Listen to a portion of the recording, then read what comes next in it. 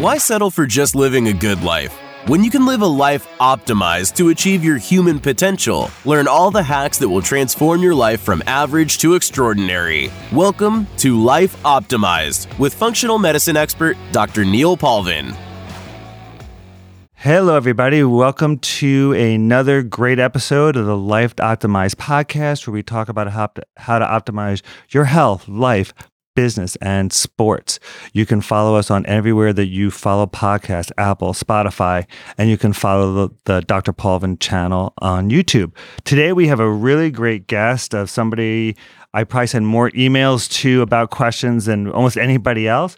We have Hannah Wendt from TruDiagnostics, who has definitely developed and is trying to revolutionize biological age testing and the use of biological clocks and epigenetics. So we are going to talk about Hannah.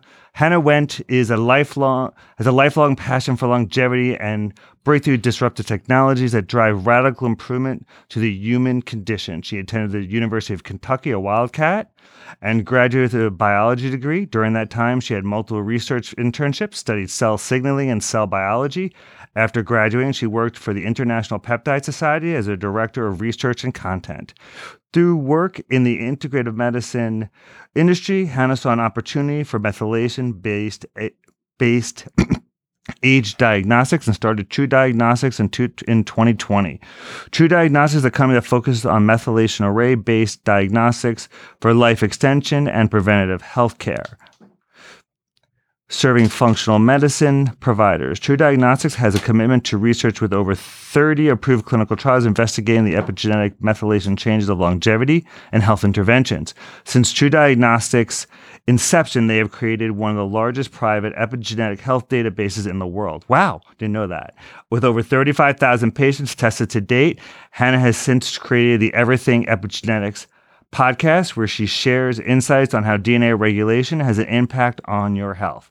So that is a mouthful, and that if you want to learn about how epigenetics and biological age affects your life and what's real and usable and what's kind of just not ready for prime time yet, you want to check out Hannah's podcast, her newsletter, and all the TruDiagnostic stuff. So Hannah, thank you for hopping on the podcast with me. I really appreciate it. Yeah, thanks, Dr. Palvin. Excited to be here and really get down to it and discuss epigenetics. And you are definitely one of the hardest working of people and companies in functional medicine and this stuff. I think you're literally at every conference. And I have to say now, congratulations on your recent wedding. Yeah, thank you so much. A lot of traveling. October is a super heavy month for all of these conferences. So I'm in Lexington right now, excited to be back and get more focused on new developments. So it was at University of Kentucky, where did you see the future in epigenetics and biological age testing, where it was going to become now it's almost part of the mainstream in terms of people looking at it to evaluate their health? Yeah, in college, to be honest, I actually had no idea this world even existed. So I originally went to University of Kentucky with the goal of being a veterinarian. I've always been super interested in biology and the cellular signaling process and how that works. Switched my focus more onto becoming a genetic counselor, focusing on the genetic DNA testing, which we know is, you get 50% from mom, 50% from dad. That's not going to be changeable. You have this hereditary risk. But after that, got a really unique opportunity to work at Tailor-Made Compounding Pharmacy in Nicholasville, Kentucky, alongside of the International Peptide Society. And that's the moment where I was like, wow, this integrative healthcare, functional testing space exists. And that was really eye-opening.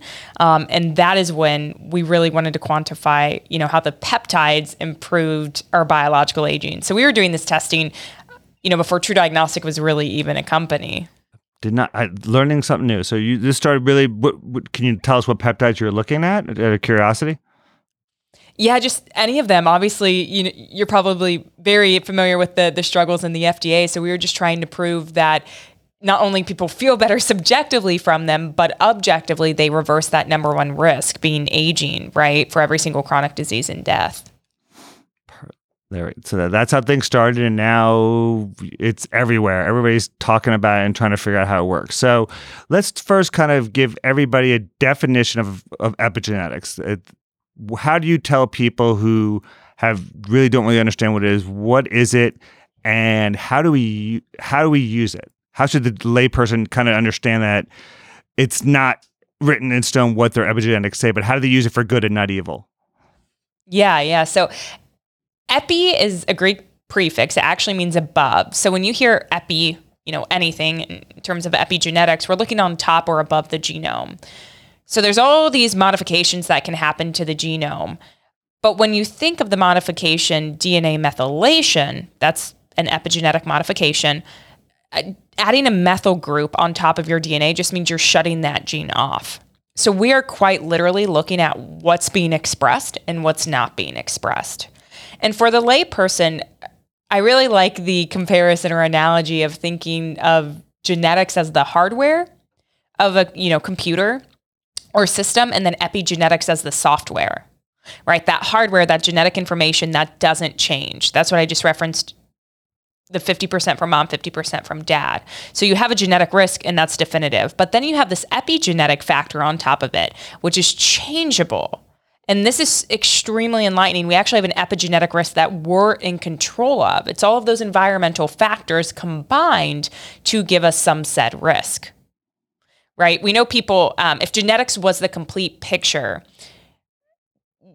everyone with an APO3/4 variant, this Alzheimer's variant, why don't we all get Alzheimer's at the exact same age, at the exact same time point in, our life, right? So there's other factors that play a role, and that's where we point to epigenetics. Since this is something that is modifiable, that is what people need to understand, that whatever your test says, it's not locked in stone. And what you guys are doing and some of the other great companies out there are doing is they are now figuring out which factors are modifiable and to somewhat what extent, and some don't. So can you point like the 2 or 3 biggest things that you've seen so far that people can change in a short amount of time that will change and improve their epigenetics? Yeah. And in terms of maybe the outcomes we look at, and we can define this later too, Dr. Paulvin, but there's a pace of aging metric that we have, which is almost like a speedometer, right? It tells you how quickly you're aging biologically for every one chronological year. And a lot of researchers and clinicians and, everyone really, they love this marker for really quick N-of-1 precision-based testing where they can kind of do some experimental testing on themselves to see what's slowing down their pace of aging. It's boring and it's rather intuitive, but I will tell you, people who really focus on more of the nutritional aspect and caloric restriction, they see the largest decreases within that deneen pace. So that also comes from a clinical trial called the Calorie Randomized Control Trial, published at the end of February this year in Nature. So just showing a 10% overall caloric restriction in healthy non-obese adults over a 2-year period, you can actually start to see that deneen pace reverse. So I think caloric restriction from a lifestyle standpoint looks to be the best. But really anything that's going to work on that mTOR.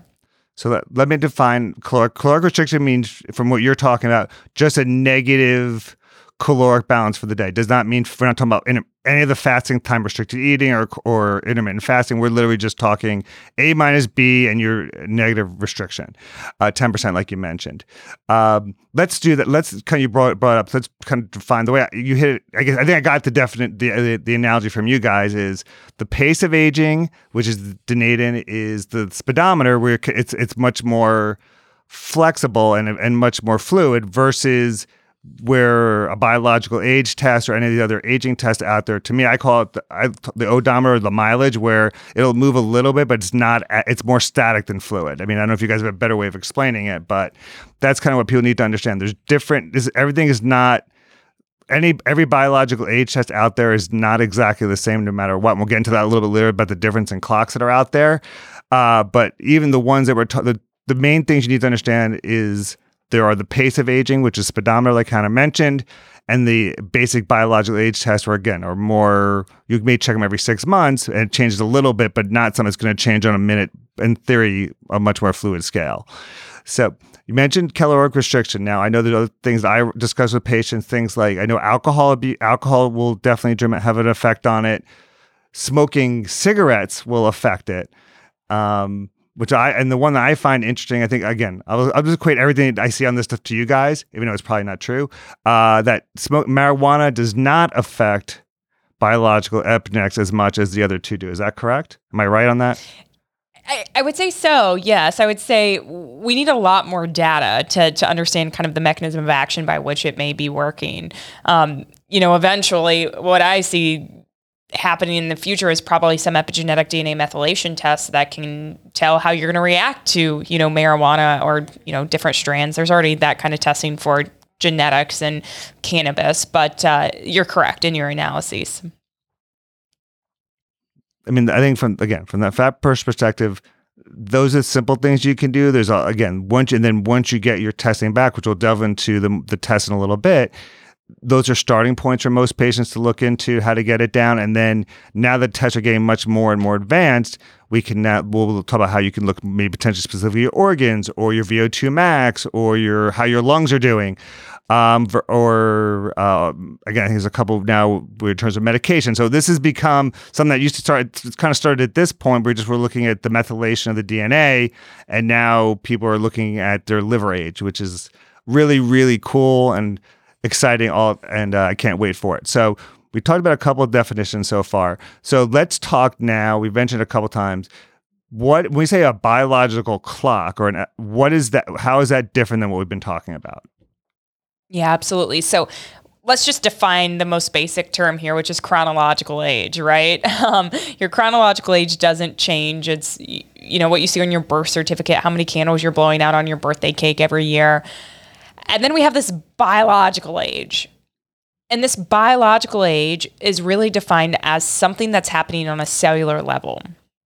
Because we know everyone of our same chronological age, some people look much older and some people look much younger. That's called phenotypic variation. So we know, again, chronological age isn't a really good biomarker. Hence, enter biological age. What you just said, Dr. Paulvin, though, with the biological age clock, this is where we actually use machine learning, artificial intelligence, deep learning models to choose specific DNA methylation positions. There'll be a different number. They'll be looking at different locations. And this is what we call an epigenetic or DNA methylation biological age clock, because we're interpreting that raw data, those really how much your genes are being turned on and turned off for specific outcomes. So again, you'll have, all these different epigenetic age clocks. They're all going to tell you different things depending on the exact outcome that you want to look at.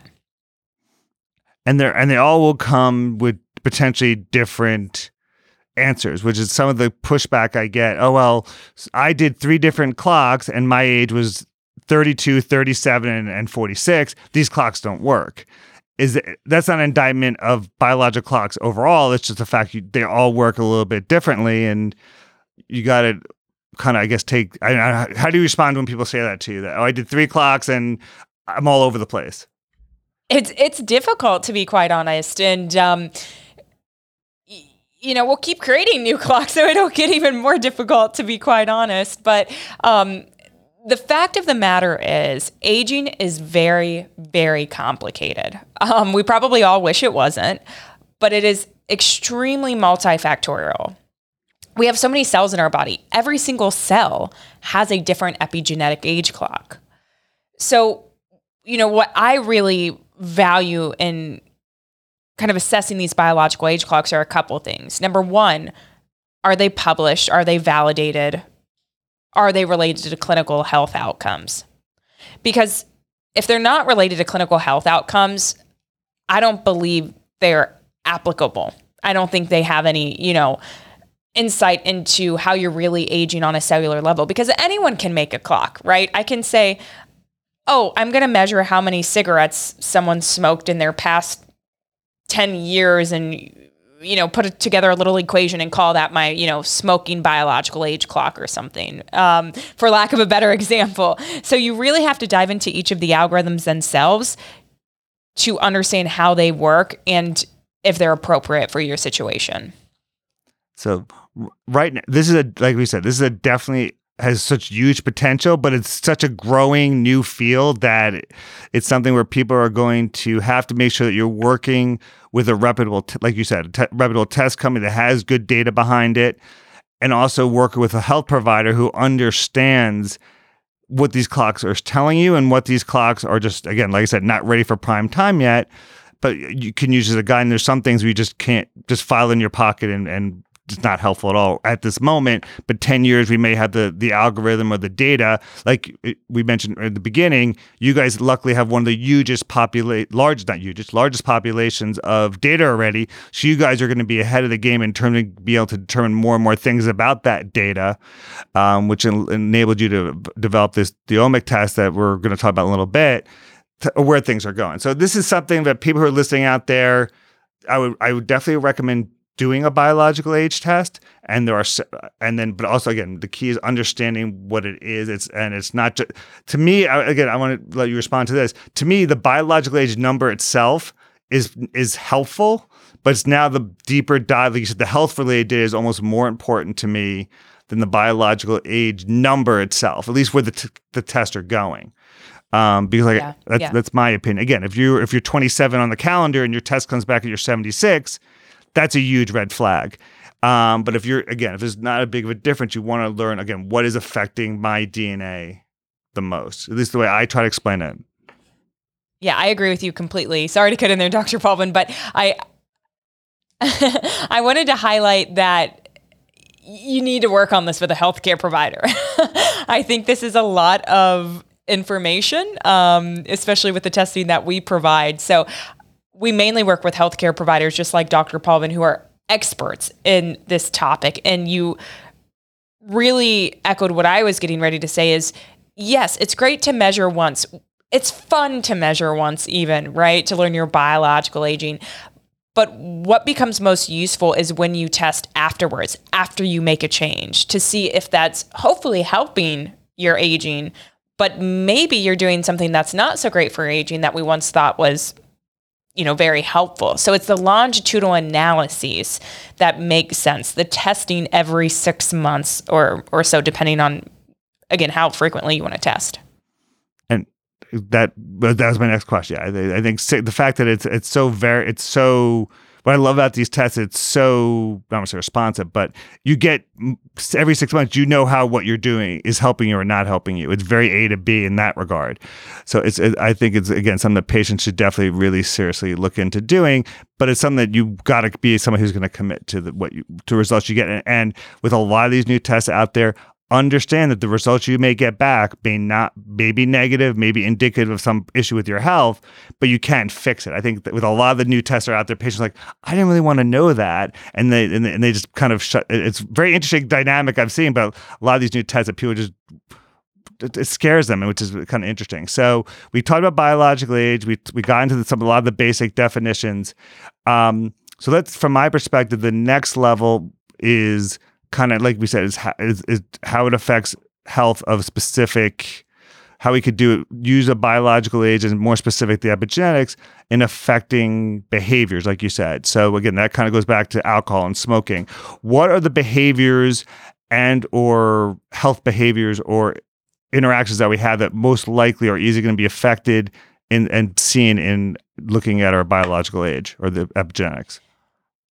Yeah, definitely. You mentioned the smoking and drinking, and we actually have reports that can quantify how much you've smoked or drank across your entire lifetime, right? Where these markers are more accurate than their self-reported smoking or drinking habits. And that's, again, the goal of this testing is we need to change patient behavior. Someone may be a little embarrassed if they consume more alcohol than they think they should be, and they may lie on an intake form, but we're actually able to look at the DNA methylation and those epigenetic markers and say, we're picking up a little bit of a higher score here. You may be drinking a little bit more than you're letting on. So it'll help them hopefully, lessen that behavior, because like you mentioned, we know smoking and drinking speed up those biological age clocks. So an employer... There's even things like... No. Oh, go ahead. No, finish up. What are you going to say? No, even things, just some other components as well. that really drive the aging process, I would say that we haven't covered yet from a lifestyle side would be any type of stress. Obviously chronic stress over acute stress, but any type of stress is going to accelerate those biological age clocks. And then really bad sleep as well. I think it's super important to, track your sleep with a wearable just to make sure you're getting quality and quantity. And again, that is for everybody, kind of the start for all health journeys. But that is, again, the fact now that we can learn about it kind of A to B. It's kind of good. It's interesting that an employer could actually just start do a biological age test on somebody and see if they're A, how much they smoke or drink, and B, if they're lying to them. And that brings up a whole nother Pandora's box, which I don't even want to get into. But that's kind of cool and bad all at the same time. Okay. Be careful what you say and don't say. Anyway. So then for me then, in terms of what the next step with epigenetics, and I mentioned to you when we were talking before, is how now we're seeing epigenetics linked to disease states. Meaning, there's now links to lung damage. There's links to a lot of psychiatric issues. There's links to inflammation. There's all these different. I think there's even linked to a couple. I think I saw one to Alzheimer's. So so that to me is, again, that is a next giant step in terms of how we can use these to either hopefully predict illness or assess illness. So where is that next step at now, and how do we use it now, and then where's it going in the future? Yeah, to be honest, Dr. Pulvin, it's quite hard, right? I'm in this weird middle group where I see the clinical application, because that's what I spend most of my time on, is speaking with healthcare providers and how to implement this testing in their practice. Yet I have, my podcast and all of the research we're doing at TruDiagnostic as well. So it's really hard to put those together where the research is there, but it's still too early for clinical diagnostic or use. But a really good example is schizophrenia. So schizophrenia could only be diagnosed if you go into the clinic and you see a healthcare provider and, they basically see the symptoms and they say, yes, we diagnosed you with schizophrenia, right? It was more of this clinical diagnostic. There's a paper that came out a couple years ago where they finally figured out more of the mechanism of action with schizophrenia. And now you can actually diagnose the disease just through a DNA methylation epigenetic analyses. So that's one simple example, but we are definitively getting there. It's just, I'm sure, as you know, hard to bring these really early application-based diagnostic tests into practice.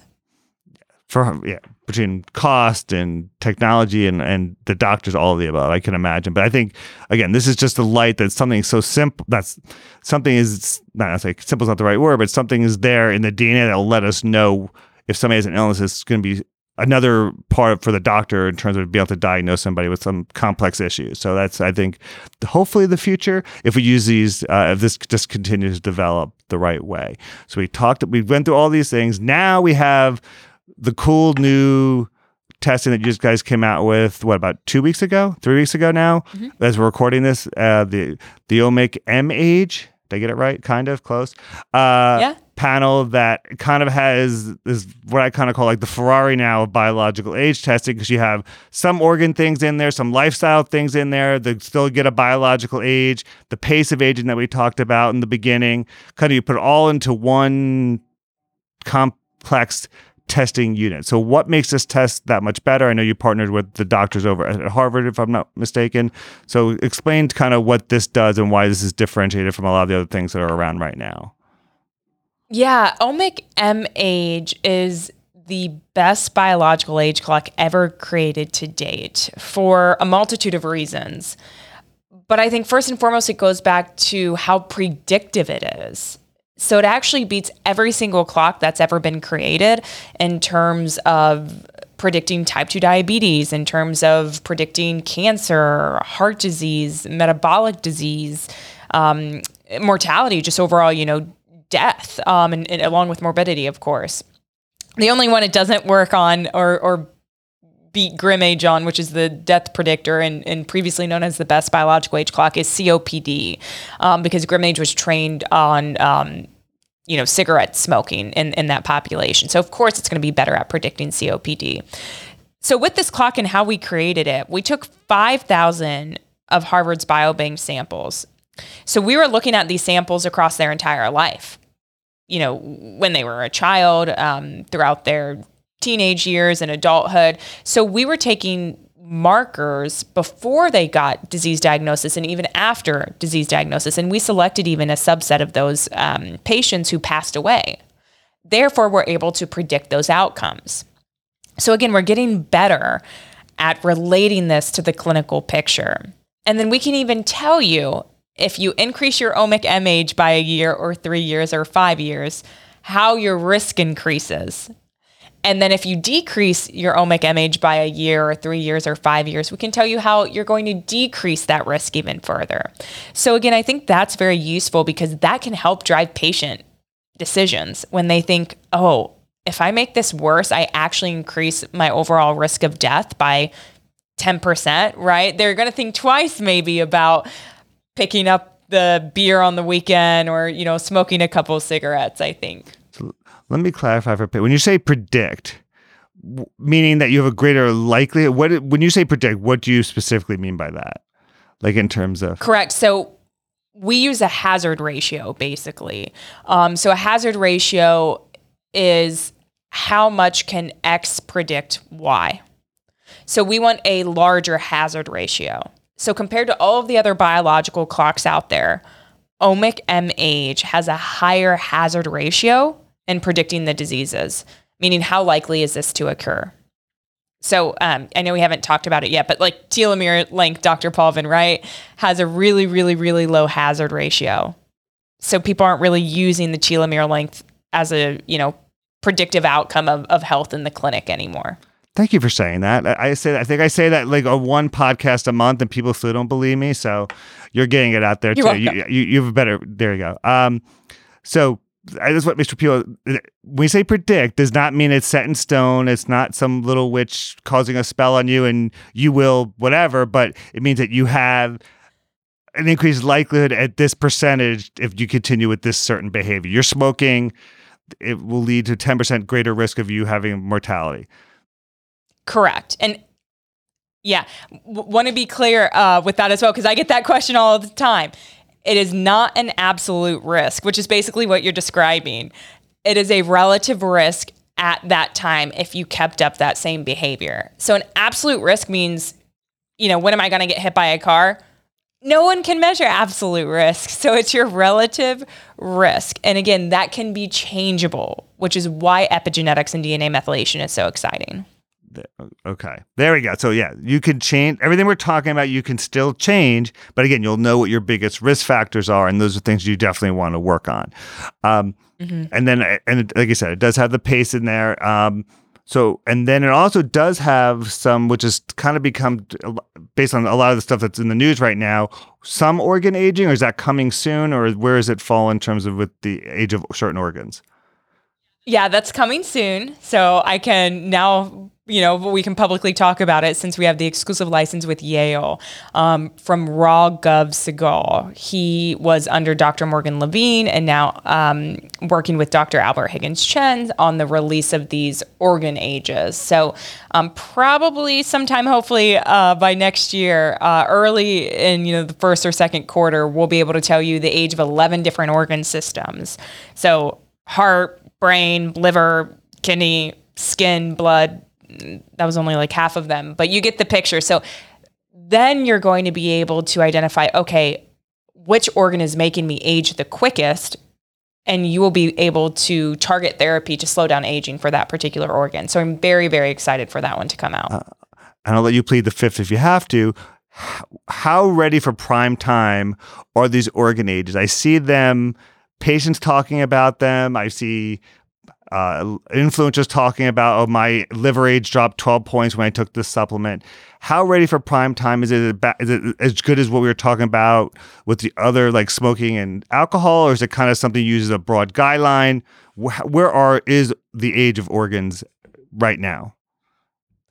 Yeah, so right now, what you see on social media, people are creating these ages, right? They're not based on DNA methylation. They're not based on epigenetics. there are a lot of really, I would say, big people who have an influence on social media who are creating these ages just by looking at, blood-based values of the kidneys or blood-based values of the liver, right? Kind of like the example I gave earlier about some smoking age that I'm quantifying, right? Keep in mind that these algorithms we're using and we're going to deploy are going to be created very delicately through the DNA methylation epigenetics, and they're going to be validated in extremely large populations as well. Okay, that's what I want to hear. Yeah. These organoids you're seeing now are very broad and not something you want to be living your life around, making health-based decisions on. So that's why I wanted to kind of get out there where your opinion was on it, because I kind of feel the same way at this point. So, but you're the expert. I just listen to you guys at this point and do a little research on my own. Anyway, so what I love about the omic age, it also does just to the it allows us to look at certain, like I think you guys are looking at VO2 max and some other health predictors that we commonly use in the longevity space, kind of related to epigenetics. How are you guys doing that? I saw gait in there. I saw VO2 max. I think there's a waist-hip ratio in there. How does that interplay with epigenetics and biological age? Yeah, this one's interesting. So we actually have this physical fitness age we can give you as well. That includes omic age and then gait speed, grip strength, VO2 max, and FEV1. So this algorithm in particular, the way they did that is based on an algorithm at UCLA by Kristen McGravy. She's phenomenal. So she quantified basically the physical fitness markers in a population at the same time she took their DNA methylation samples. So she's, taking a blood sample, measuring the methylation at the same time. These people are doing grip strength, gait speed, FEV1, and VO2 max. It all comes down then to how can we build a model? So we ask, again, our machine learning, our deep learning, our artificial intelligence to pick DNA methylation positions, which are representative of that outcome. So it's an elastic net regression modeling system if you follow more of the bioinformatics or statistics side. And again, we're really able to quantify anything with DNA methylation as long as we have the data behind it, which is why it's so exciting. So on those reports, you will see a physical fitness age, and then we can tell you where you're at in your percentile in terms of grip strength, gait speed, FEV1, and VO2 max. So we can, again, make more targeted recommendations. For me personally, I'm in a really low percentile for my FEV1. So I'm going to work on some exercises that help my force expiratory volume and, my lung capacity, essentially. So it can check. So you're saying by just doing these blood spot tests, these are blood spot tests for everybody. It's not something it's not urine. It's not, you have to go to a lab. You can do it at home or do it through in a doctor's office. So it's pretty simple to do. That by just doing that blood spot, you could tell me where I am, VO2 max, FEV1, without me having to run the treadmill or in theory. Okay. Absolutely. That I really like. And it's age and sex specific, I'm assuming. Correct. Yes. Yep. Yes. And that's what we call an EBP, essentially. So we coined this term. It means epigenetic biomarker proxy. So it's using epigenetics as a biomarker to report out some other outcome, aka biomarker, right? So it's not always going to be perfect, right? But it's going to be very much correlated with the actual outcome. I'm loving this stuff more and more and more. And you just break it down very simply, which is great for the people listening out there. So the question I always get, and I'm sure you get it too. So if I take rapamycin or if I take calcium AKG, is that, I know there are some supplement supplement and / medication comments in the test, correct? I know uridines in there, maybe one or two other ones that are in there, but do you comment on any of these supplements or medicines that are being used to lower the biological and some of these epigenetic markers yet? Or that's something you guys haven't endeavored yet into? We traditionally stay away from recommendations, okay. Because we want to offer the best testing. We don't want to offer the best testing and the solution, right? But obviously we work with experts like yourself, Dr. Palvin, on what you've recommended to patients and then what we see in their follow-up test. So the AKG looks really good. Rapamycin is a great one. this field is just so new. So as exciting as it is, it's as equally as frustrating just because the lack of that clinical data. So there are some supplements out there that are out there, but again, you guys, there's no great testing yet. I don't think any of these, even the big ones like we said, rapamycin, AKG, that are specific to biological age or epigenetics. So, what did we miss in discussing this new omic MH test besides the things we hit on already? Yeah, like you mentioned, we can actually. Well, I should say the algorithm selected these. We didn't create this. The algorithm selected what was statistically significant in affecting the omic M age.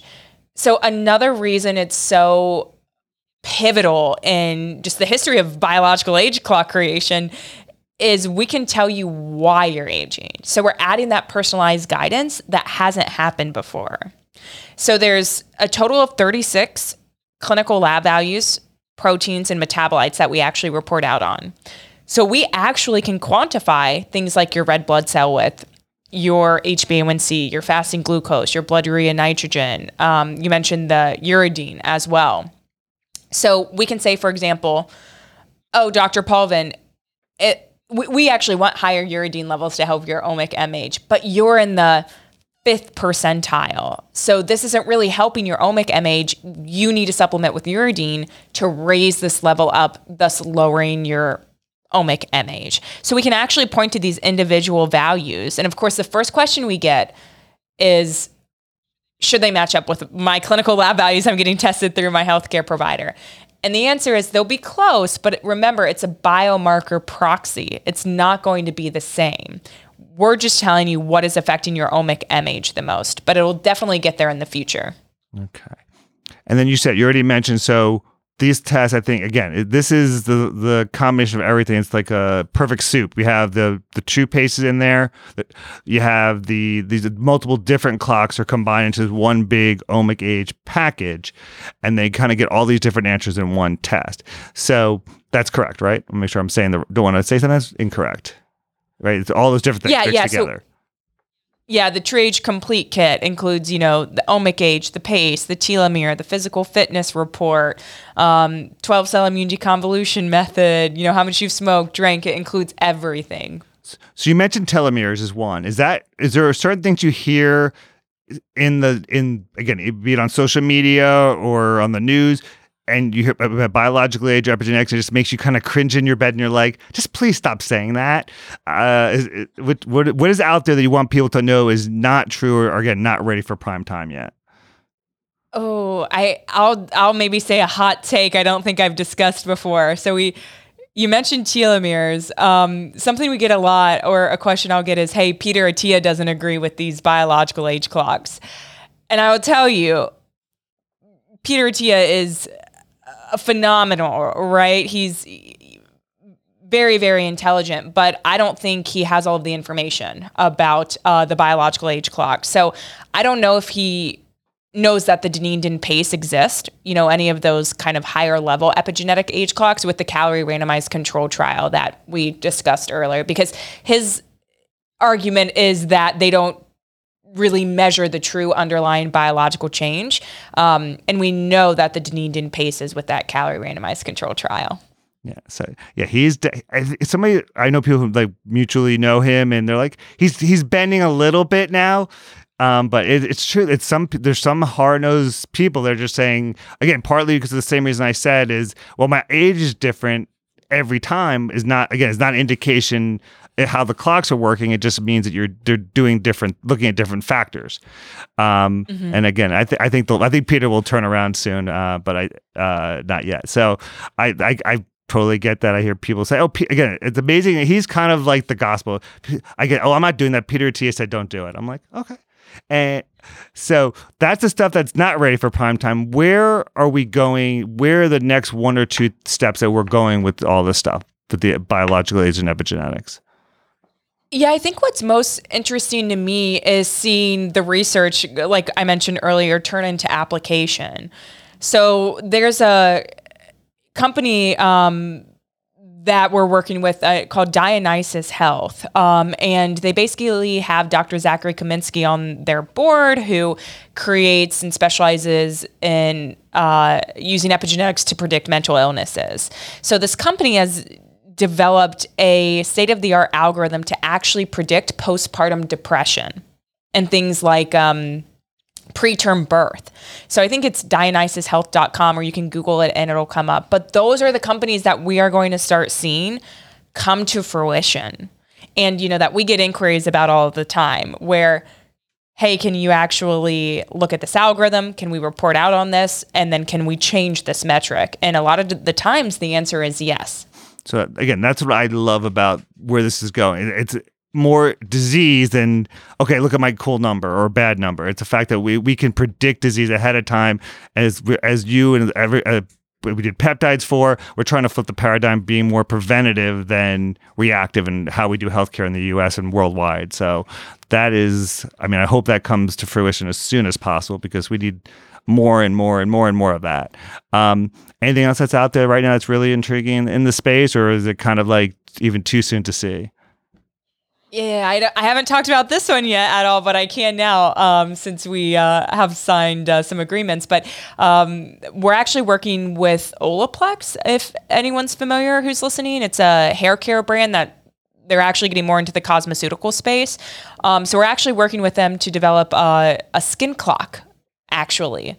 So the world's first ever kind of second generation skin clock, meaning we're able to tell you things like your skin age, but also your collagen percentage, your elastin percentage, what products we'd recommend based on your DNA methylation in those skin cells. So that one's really exciting. And, we've partnered with a great company on that as well. And we'll see what we come up with. That may be like, even though you do all this other stuff, lung disease and mental illness, if your skin looks good, you guys have hit a home run there. So that is really cool. I look forward to that. So I really appreciate you hopping on.